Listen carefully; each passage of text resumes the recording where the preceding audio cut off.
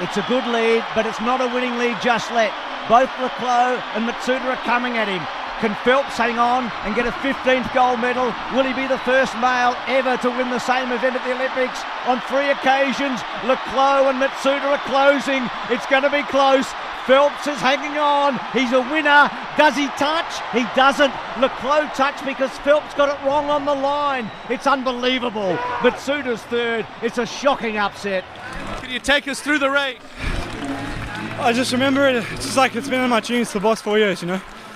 Michael Phelps is my hero, and I just wanted to race him in the final, and I just wanted to win so bad. I can't believe it. What does this mean to you and your family? You don't understand what this means. You know, this is like the greatest moment of my life. I think I could ever beat this moment. Chad le Clos, how do you feel when you hear that? That brings back such great memories, you know. If you listen to the end there when I touched the wall, the crowd went silent, and you heard me go, "Yes, we won!"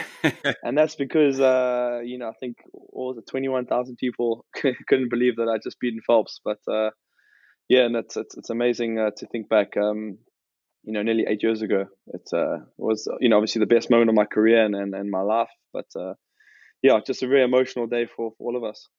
The commentary, I suppose you hear there, you don't choose the commentary. They seemed almost stunned. You get the feeling they didn't quite give you the credit you deserved. It was more like he made a mistake rather than Chad le Clos won the race. Yeah, it was crazy. I mean, you know, I watched that race, honestly, every single day for at least a year after the Olympics. You know, I'm not ashamed to admit it. Me and my dad and my family would get together, watch it. We had it recorded on the TV at home at Super Sports, and go on YouTube, and everyone would cheer again. And like crazy people. You must see when there's a party at the house. I promise you, especially when there's a few drinks around, my dad and everyone starts crying again. Everyone starts crying and cheering like it's live. No, look, I think people were stunned. Obviously, the commentators were definitely stunned, and you know, sometimes that's how it goes. You know, I think back in 2008 when Phelps won by this pretty similar margin to win his 8th gold medal against Cavich in the 100 fly. You know, they said they you know, they didn't say that Cavich made a mistake, even though he clearly did make a mistake. You know, so. Yeah. I guess slightly, I wouldn't say biased, but, you know, it would have been nicer to say, you know, a bit more, let's say, cheerful for the young South African at the time.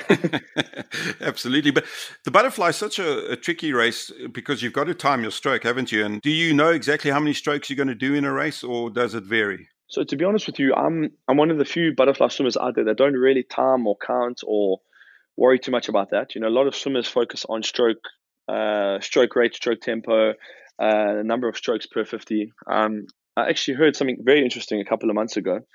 They said that Phelps, if he did 19 strokes, it means that he was going 29 seconds for that 50. If he went 18 strokes, 28, 17 strokes, 27, you know, so on.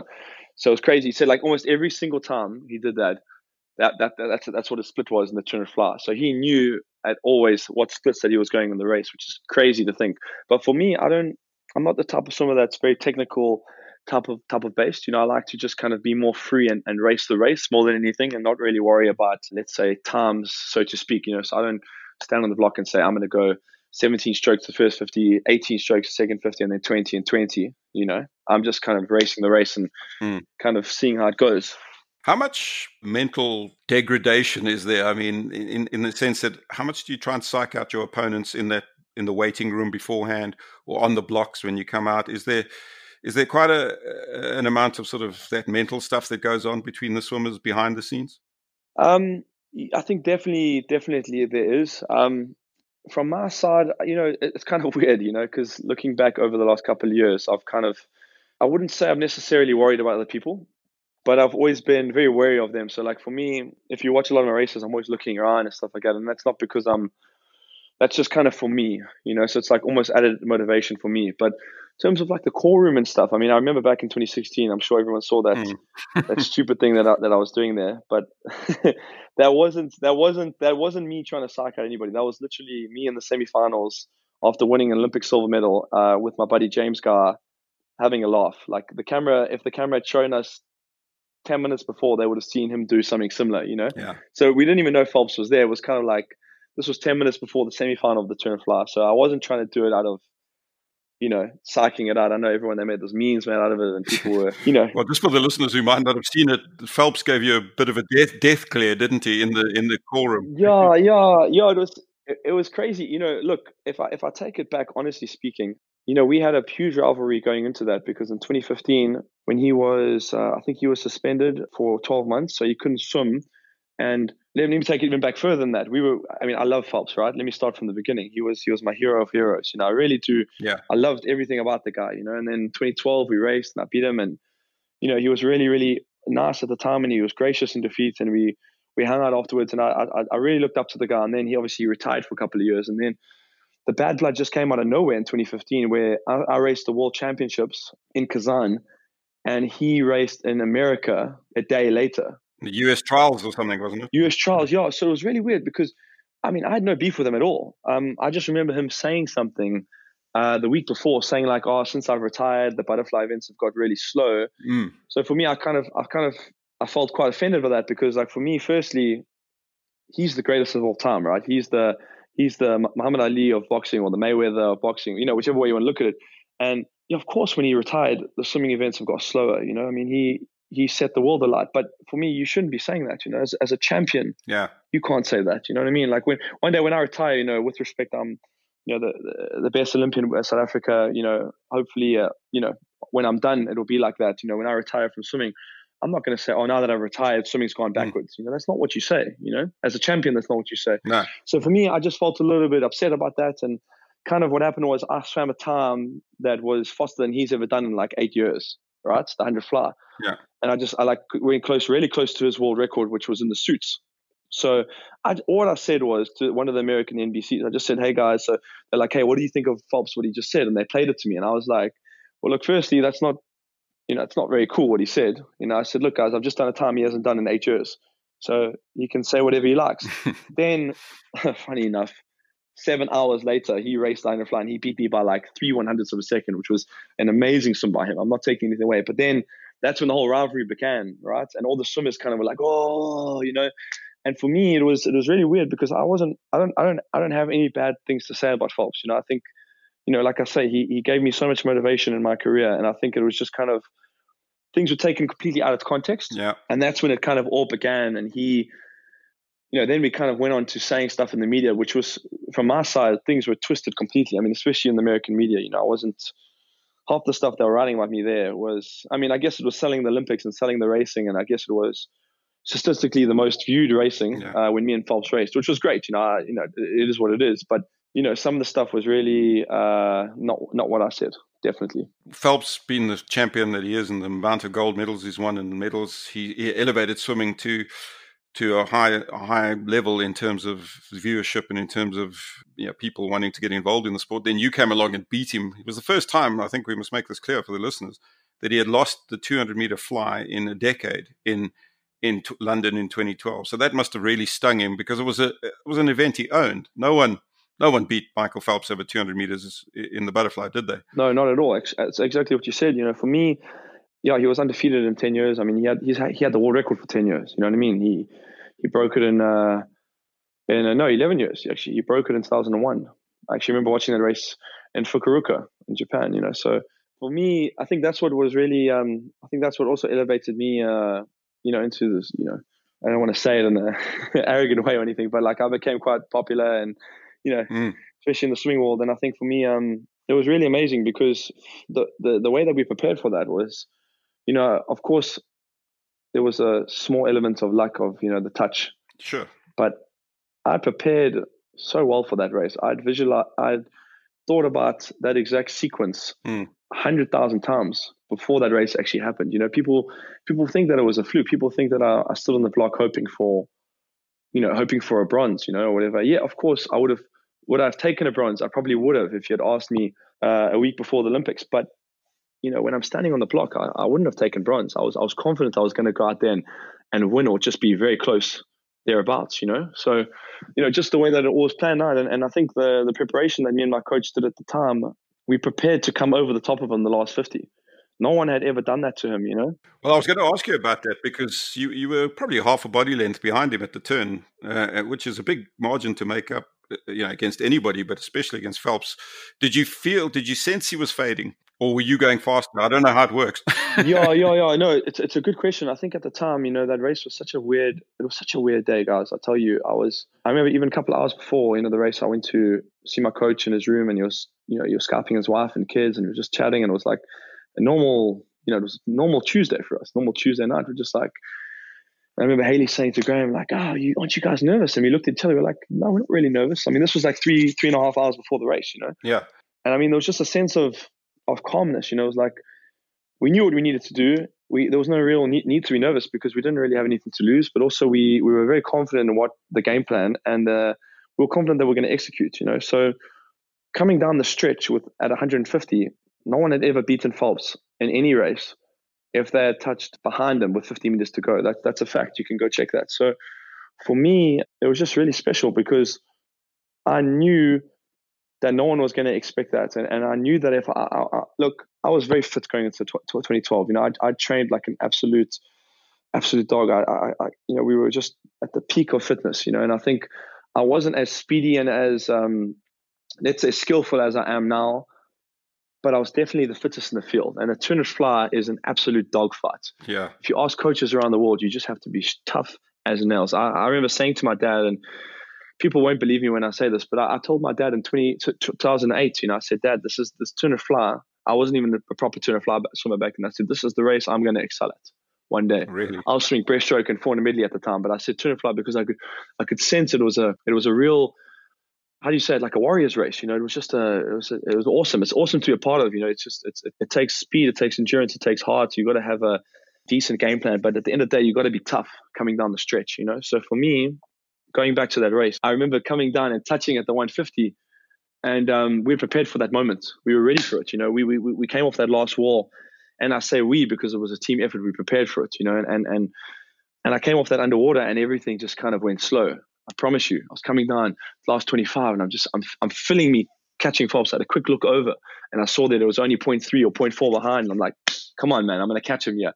And obviously coming down the last 10 meters, when I put my head down, truth be told, I didn't know if I'd won. I actually thought that I got silver, but when I touched the wall and I saw gold, it was just, it was a feeling I can't really describe, to be very honest with you.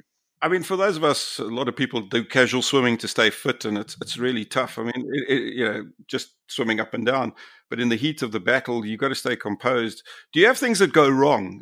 You dive in and your goggles come loose and water gets into your eye, or your cap comes over your ear, or those kind of things. Does that happen, and has it happened in big championships? Yeah, absolutely. It happens all the time. I think I always like to say you must be prepared for the unexpected, Embrace the chaos, I always say. The week of Olympics, you have to embrace the chaos because there's so many things that happen around you outside of the pool. And there's more than inside the pool. Look, of course, it does happen. You have a terrible start, or you have a terrible turn, or you swallow a bit of water coming off the turn, because sometimes, when you in those Olympic finals, especially over the shorter distances, there's a lot of waves, especially in freestyle and butterfly, So coming off the wall, if you breathe too low and you take your breath a little bit too early, you're swallowing, 300 mils of water, Yeah. So of course it's happened a few times, but at the end of the day, you have to be prepared for it. And I think that's what makes Olympics so special, because you only have 4 years to get it right. I think, even if I'm talking about different events like 2016, I think a lot of things went wrong for me outside of the pool, maybe somewhat inside of the pool, but it is what it is. You can't make excuses about it. You can't, you have to take it on the chin. You have to take your wins on the chin and your losses on the chin. You can't have the good and the bad. You can't. Yeah. Well, look, it's not only your career is not only about the Olympics. You've obviously excelled at the World Championships and at the Commonwealth Games and all those things. But I suppose the Olympic Games are the pinnacle of the sport for swimming. And 2016, you had your issues, as you mentioned. I think both your parents went through cancer, which is must have been massively distressing for anyone. Never mind someone who's preparing for the Olympics. Plus, you got this whole Phelps thing going on. In 2016, you still, pick up 2 silver medals. The big rematch with Phelps, I think, ended in bronze for you on that occasion. Was that? Let's just talk about that race, the 2016 200 fly, and he didn't win either. I think someone else won that race. Was that an anticlimax, that 200 fly, the rematch, and maybe you didn't achieve the same sort of standard you did 4 years earlier? It was a weird week for me because obviously, look. I don't want to, like, again, I'm not making excuses, like, obviously my parents had cancer. It was a tough time for my family. I don't want to say it was for me, because it was tough for my brothers, my sister, the whole family. We're very close, and more tough for my parents, and I think, like, my mom was very bad at the time. My dad, had prostate cancer. My mom, it was a really tough time for us. I think the Olympics, looking back on it now, it was a huge success. I look at it, and I kept saying in interviews afterwards, it was terrible. But looking back now, it was a huge success considering what happened. It was a win for me because of the way I swam it. Firstly, because of where I came from, I was ranked like number 22nd or 23rd in the world, and not many people gave me a chance. And I was prepared for that, because people thought that I could only swim butterfly back then, and it was only going to be me and Phelps and the turner flies. But I was very confident I could go out there and shock the world and turn a freestyle. Again, I must give credit to my coach at the time. He gave me a lot of confidence after the semifinals, because, going off that semifinal, I was seeded 7th, and it was... Yeah, you only sort of just made it through as one of the fastest scraped losers, it right? through, man. I scraped it through, exactly. But, I employed a tactic that no one ever did, So I went out like an absolute caveman the first 100, So yeah. It was a tactic. It was almost like I went for the knockout in the first round, if you attribute to boxing, and I think I pretty much got it, except for drugs came past me the last 50 meters, Yeah. Sun Yang, unfortunately. And again, this is not a personal attack on him. I don't know him well at all, and he had failed 2 drug tests in 2014. Yeah. So everyone knew that he was dirty, So for me, I celebrated that silver medal like it was a gold medal, because firstly, it was a huge national record, African record, personal best, amazing swim, but also just the fact that I got on the podium for a race that was considered I was not considered a good freestyler. Yeah. Was a huge plus for me. So heading into that turn of fly, I was very confident. I was confident I was going to win. I was confident I was going to get close to the world record. There was a couple of things that happened from that night, 36 hours later, when I swam the turn of fly final. Unfortunately, I can't reveal too much, because that would be me making excuses in some other people's books. But something did happen outside the pool, which, I'll discuss if I win next year. Okay. Well, hold you to that. Absolutely. But what I will say is, Phelps did win that turn of fly, and I came 4th. And I have to take my hat off to him, because even though I do believe that I lost that race in some respects, even though I came 4th and I didn't come 2nd, I have to take my hat off, and I have to respect the fact that he came back and he won back that race. You got to respect that, even though the time was slow, the race was slow. It was a hard night for me. It was the worst race I've ever had. I would say in my career, and there were many reasons why. And it wasn't psychological. It wasn't emotional. I wasn't. Yeah. Maybe I was a tad angry, emotional, or ready to win the race, but that wasn't the reason I lost. People would think that it was psychological. 100% was not, but it is what it is. When the history books are written, they're not going to say, there's no reasons, there's no but to being Olympic champion. You either are Olympic champion, or you're Olympic silver medalist, or you're not. Yeah. There's no, Chad's parents had cancer, or whatever. Let's just say he slipped on the block, or he had a bad turn. There's no need for that. I see a lot of these champions, I'm not going to mention names, but I see a lot of these guys that make excuses about having bad starts and bad turns after they lose races, and I just look at it and it just takes your power away when you see that. I lose respect for people when they say that, because I promise you now, not everybody has a perfect race. There's no such thing. It doesn't exist. In my eyes, It doesn't exist. That's why for me, I race the race. Yes, every now and again, if you look in 2012, I didn't hit all my turns perfectly, but I don't go and say that, You know what I'm trying to say? Like, yeah, the finish was absolutely perfect, right? was absolutely perfect. But it's never going to be perfect, So at the end of the day, there's always something that you can work on and be better at.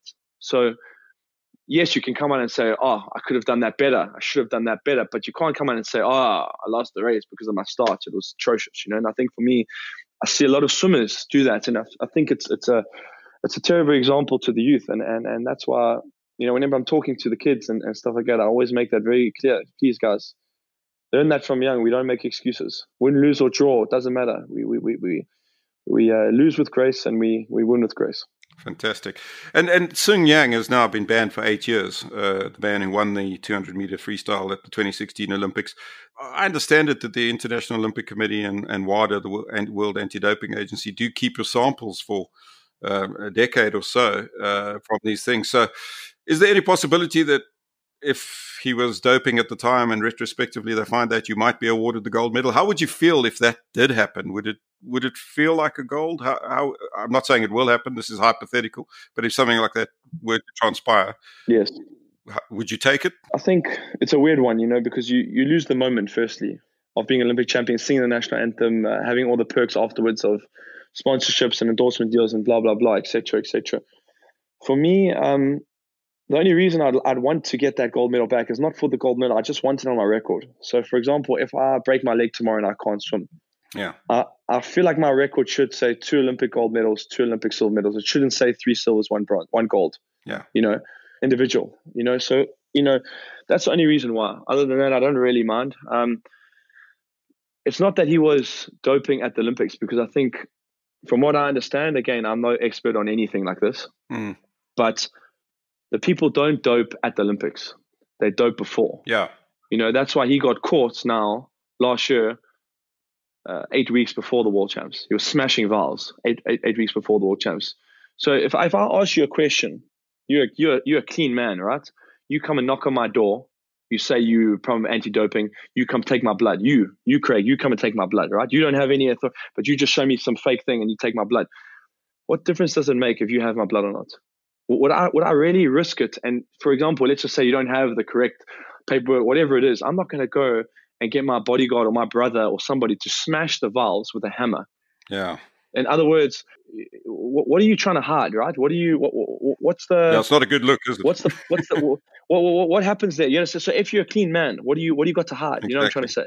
Yeah. Was he doping during the 2016 Olympics? Probably not, because people don't really dope. They're not doping to be fast at the Olympics. They're doping so that they can recover better, and train better. I'm trying to say yeah. So and again, he didn't get caught in 2014. He didn't get caught for something small like let's just say you take a demazine, like for your nose and throat by mistake. So it's got pseudoephedrine and you over pseudoephedrine. That can definitely be a little mistake sometimes. Again, it's I'm not sure on this front, but if you get caught for EPO testosterone, that has to be injected. Conscious decision. Exactly. You're injecting it. You can't. It's pathetic. Some of these excuses. So at the end of the day, they've got people behind them and doctors and stuff like that probably monitor all this stuff, and it's very sad, because it's not just me that loses out on the gold medal. It's James Carr who loses out on an Olympic bronze medal. Yeah. He hadn't had no Olympic medals before then. It's the guy that came ninth, who could have been an Olympic finalist. Yeah. There's a guy that could have been an 18-year-old or 17-year-old from some small country that finished 17th, and they could have been an Olympic semi-finalist. And maybe, who knows, exactly. could have nicked them there in the final. And that's life-changing, my friend. Whichever way you want to spin it. Yeah. It's not really about me only. It's about other people. And it's about the generations that you've killed. He won a double gold in London. He won the 400 free and the 1500 free. And he got a silver medal in the 200 free. So think about all those people. There's a guy, Ryan Cochrane, who's a Canadian guy. He retired after London. He got 2 silver medals to Sun Yang. He should be a double Olympic champion. Yeah, and that could have changed his life. Huh? Of course it would have changed your life. If I never won in 2012, my life is completely different just because of 2012. It's 8 years ago, imagine I won in 2016, how that would have been. Yeah. No one's ever repeated from South Africa, gone back and reclaimed their gold medal. So for me, it would have been absolutely life-changing, to win in 2016. But, again, it is what it is. Things happen for a reason. But, it's just sad to see how whoever's running the show, right, they're killing generations of swimmers by letting these guys get off the hook, Yeah. And I truly believe the way to punish these cheats is yes to ban them. You can ban them for 8 years. It doesn't matter. The man, he got something like 20 million rand after winning $20 million, after winning gold in or 10 million and 10 million after the last couple of Olympics. So he's living on the beach. He's chilling. He doesn't have to work. You know what I mean? There's no repercussions. Whatever. But he should be taken away. Not about the money. He should be taken away. His legacy should be taken away, like Lance Armstrong did. Exactly. His 7 Tour de France should be taken away. I'm not a money-driven swimmer. I don't really care about money, to be very honest with you. Of course, money is important, but I care about legacy. Yeah. I care about being the best that I can be, the best Olympian or the best athlete South Africa's ever had. That's my ultimate goal one day. I want to go down in history in 10 years when I retire. Hopefully, if I can go on that long, I want to be known as one of the greats. Gary Player. All these legends that have gone through. So well, speaking of that legacy, the Olympic Games has been postponed for a year. We were supposed to be in Tokyo in a couple of months' time. How much has that affected your outlook? Because obviously you're going to be a year older. Whether that means you're better or worse, I don't know. You can maybe tell us. Do you think it maybe suits you, the fact that there's an extra year to prepare? You're going to be a year older, or will it work against you? How do you feel? Because as you say, these things are out of your control. You can only manage now what's before you, and that's another year to get ready. So what are your feelings on the postponement of the Olympics? Well, to be very honest with you, I think, look, at the news came, it was a bit of a shock, obviously, because we prepared so well. This year has been outstanding for me. Last year was quite a bad year for me. I had a really bad groin injury, and I've been nursing that for a long time. I mean, I've had this injury for a long, long time. That's why I've actually stopped swimming. Is that a swimming injury? Well, I actually hurt it from football like about 10 years ago, but the problem was I never really rehabbed it properly. So I was kind of, even in 2012, I slammed the 400 medley and I came fifth. Not many people even know that. But, I had no real breaststroke back in the day. And I mean, I would love to swim the medley. I mean, my goal in 2016 was to go and win the medleys as well as the butterflies. Right. But I have no breaststroke. I stopped swimming in 2015 because of the groin. It became so chronic, so bad. And it came back again last year, really, really bad, where I actually couldn't kick at all for about 12 weeks last year. I couldn't do any push off the wall. So I mean, I was literally pushing off with my tiptoes. So you can imagine how annoying that is, swimming every day. Yeah. Have to start at dead start. For me, I live on my underwaters and my legs. My secret is my underwaters, my legs. So for me, it was just a nightmare for me.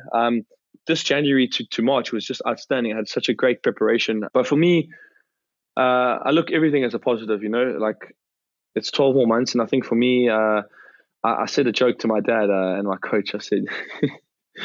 I said, I'm getting younger each year, man. I said, I have so much more to learn.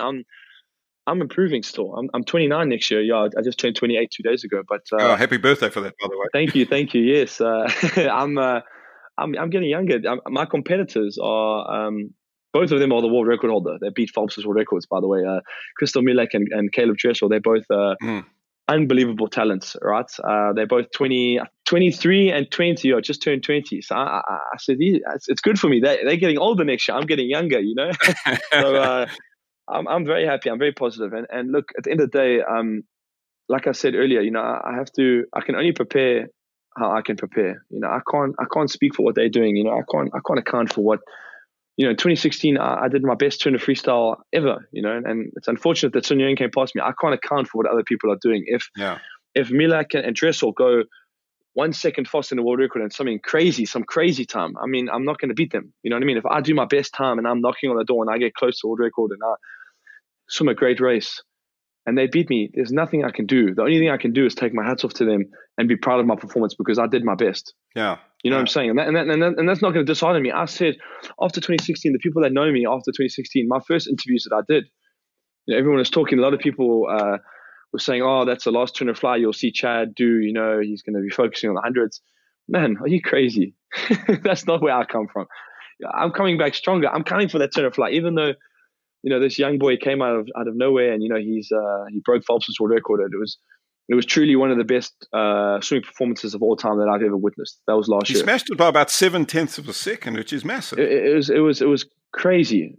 So I misunderstand. This was Phelps' world record from back in 2009 when he had the suits on. So his swim was just it was truly breathtaking. And he was only 19 at the time. So for me, you must understand the underdog that I am going into the Olympics next year. Like, it's crazy, the underdog that I am. It's a bigger underdog than I was in 2012 when I was unknown. For him to lose this turn of fly, it's crazy. But what I will say is, I'm coming for every one of them with all due respect.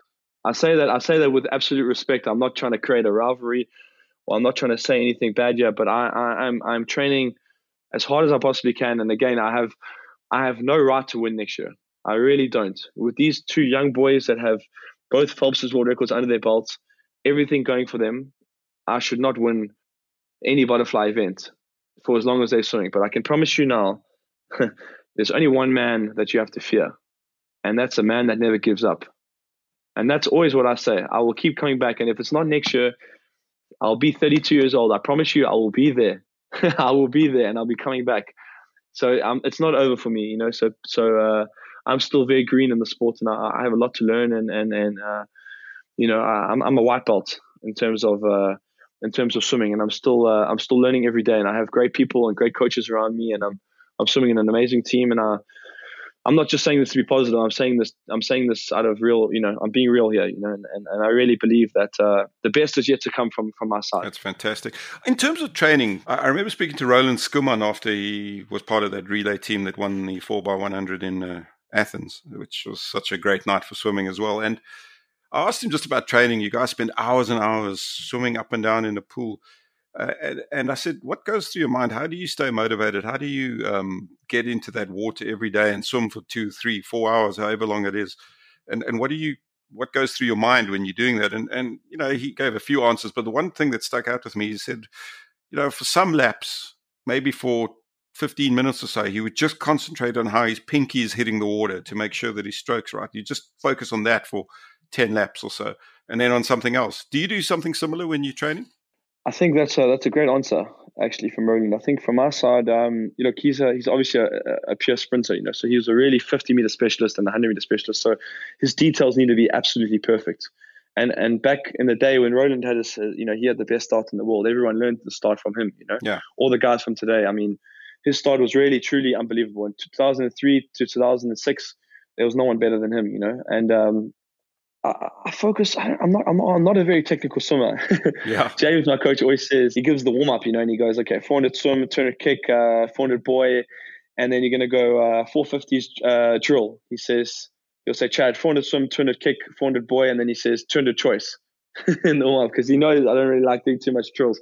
So from my side, when I do drills, I do them properly and I focus very hard. But I'm not a guy that likes to focus too much on them every day. I work more on, because obviously I'm a 200 swimmer, which is like, it's like running the 400 and running or the 800. It's the hardest event, because you need to have speed and endurance. So I work on a bit of everything all the time. So I'm constantly working on my speed, my endurance, my starts, my turns, my skills, my VO2 max, my threshold, my aerobic capacity. So I'm always working something.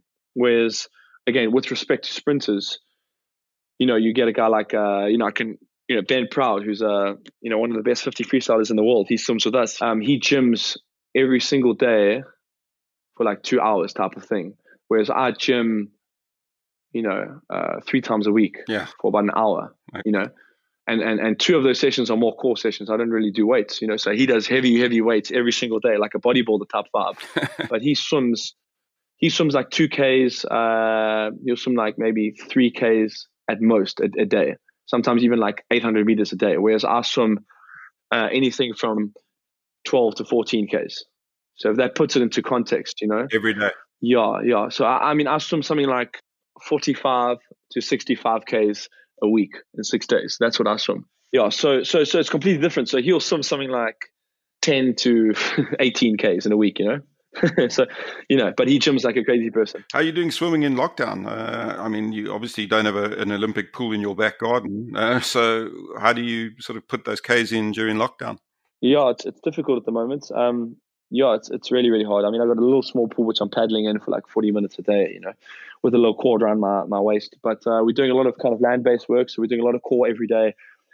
A lot of leg work, rehabbing my groin even more, push-ups, pull-ups. Luckily, I got some medicine balls before Sportsman's Warehouse. I went, sold everything out. As the lockdown was announced, I went to Sportsman's. I got some weights and free weights and some Swiss balls and medicine balls. And, just kind of got a little home gym, but nothing really crazy. It's you just got to really... You got to do what you can do now in this time. It's a difficult time for everyone. Look, my family's safe. That's the most important thing. And then, when we can train again, we'll be ready to go. Yeah, and we don't know what the season's going to bring. The Olympic Games was the central point. That's gone. Will there be other meetings later in the year? If, let's say, we come out of lockdown in July or something globally, will there be meets that you can race in October or November, somewhere around there? I think there's going to be a meet, hopefully with the International Swimming League, the ISL. They had their first tournaments last year, which was a huge success. It's like a Premier League for swimming, where there's club-based swimmers, and it's like a transfer window, and every club gets a budget, and you can kind of like buy your swimmers, for the league. And it was supposed to be a league actually starting after the Olympics in September, going all the way through to April, right. Racing every couple of weeks. There would be like, I think, 10 matches each team, and then there'll be a final in April in Vegas. So it's a really, really cool league that's happening now. But that might only be happening in October for 1 month. We might be going to one location in the world if it's possible. So that's the only thing that I know of. Yeah. And there is potentially a FINA Swimming World Short Course Championships in Abu Dhabi in December. Hopefully that's still on. But we'll kind of see where that goes with. I'm not sure. Chad, we could discuss a lot of things. It's a great pleasure to have had you on the Maverick Sports Podcast. And good luck with training in lockdown and everything that you're building towards the Olympics next year. And hopefully we'll have another one of those golden nights as South Africans to celebrate. Thanks for joining us. Absolutely. Big pleasure. Thank you very much. Thanks for having me. This podcast is made possible by our Maverick Insiders, and please consider becoming part of our Maverick Insider community where, for a nominal fee every month, you're supporting quality independent journalism.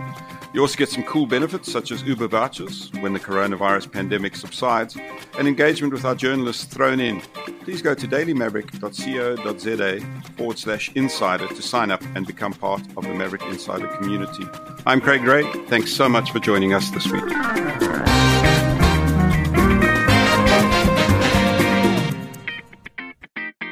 If you're the kind of person that listens to the end of podcasts, you can help us spread the word by rating us in your podcast app and sharing this episode with someone you know. We'd be very grateful.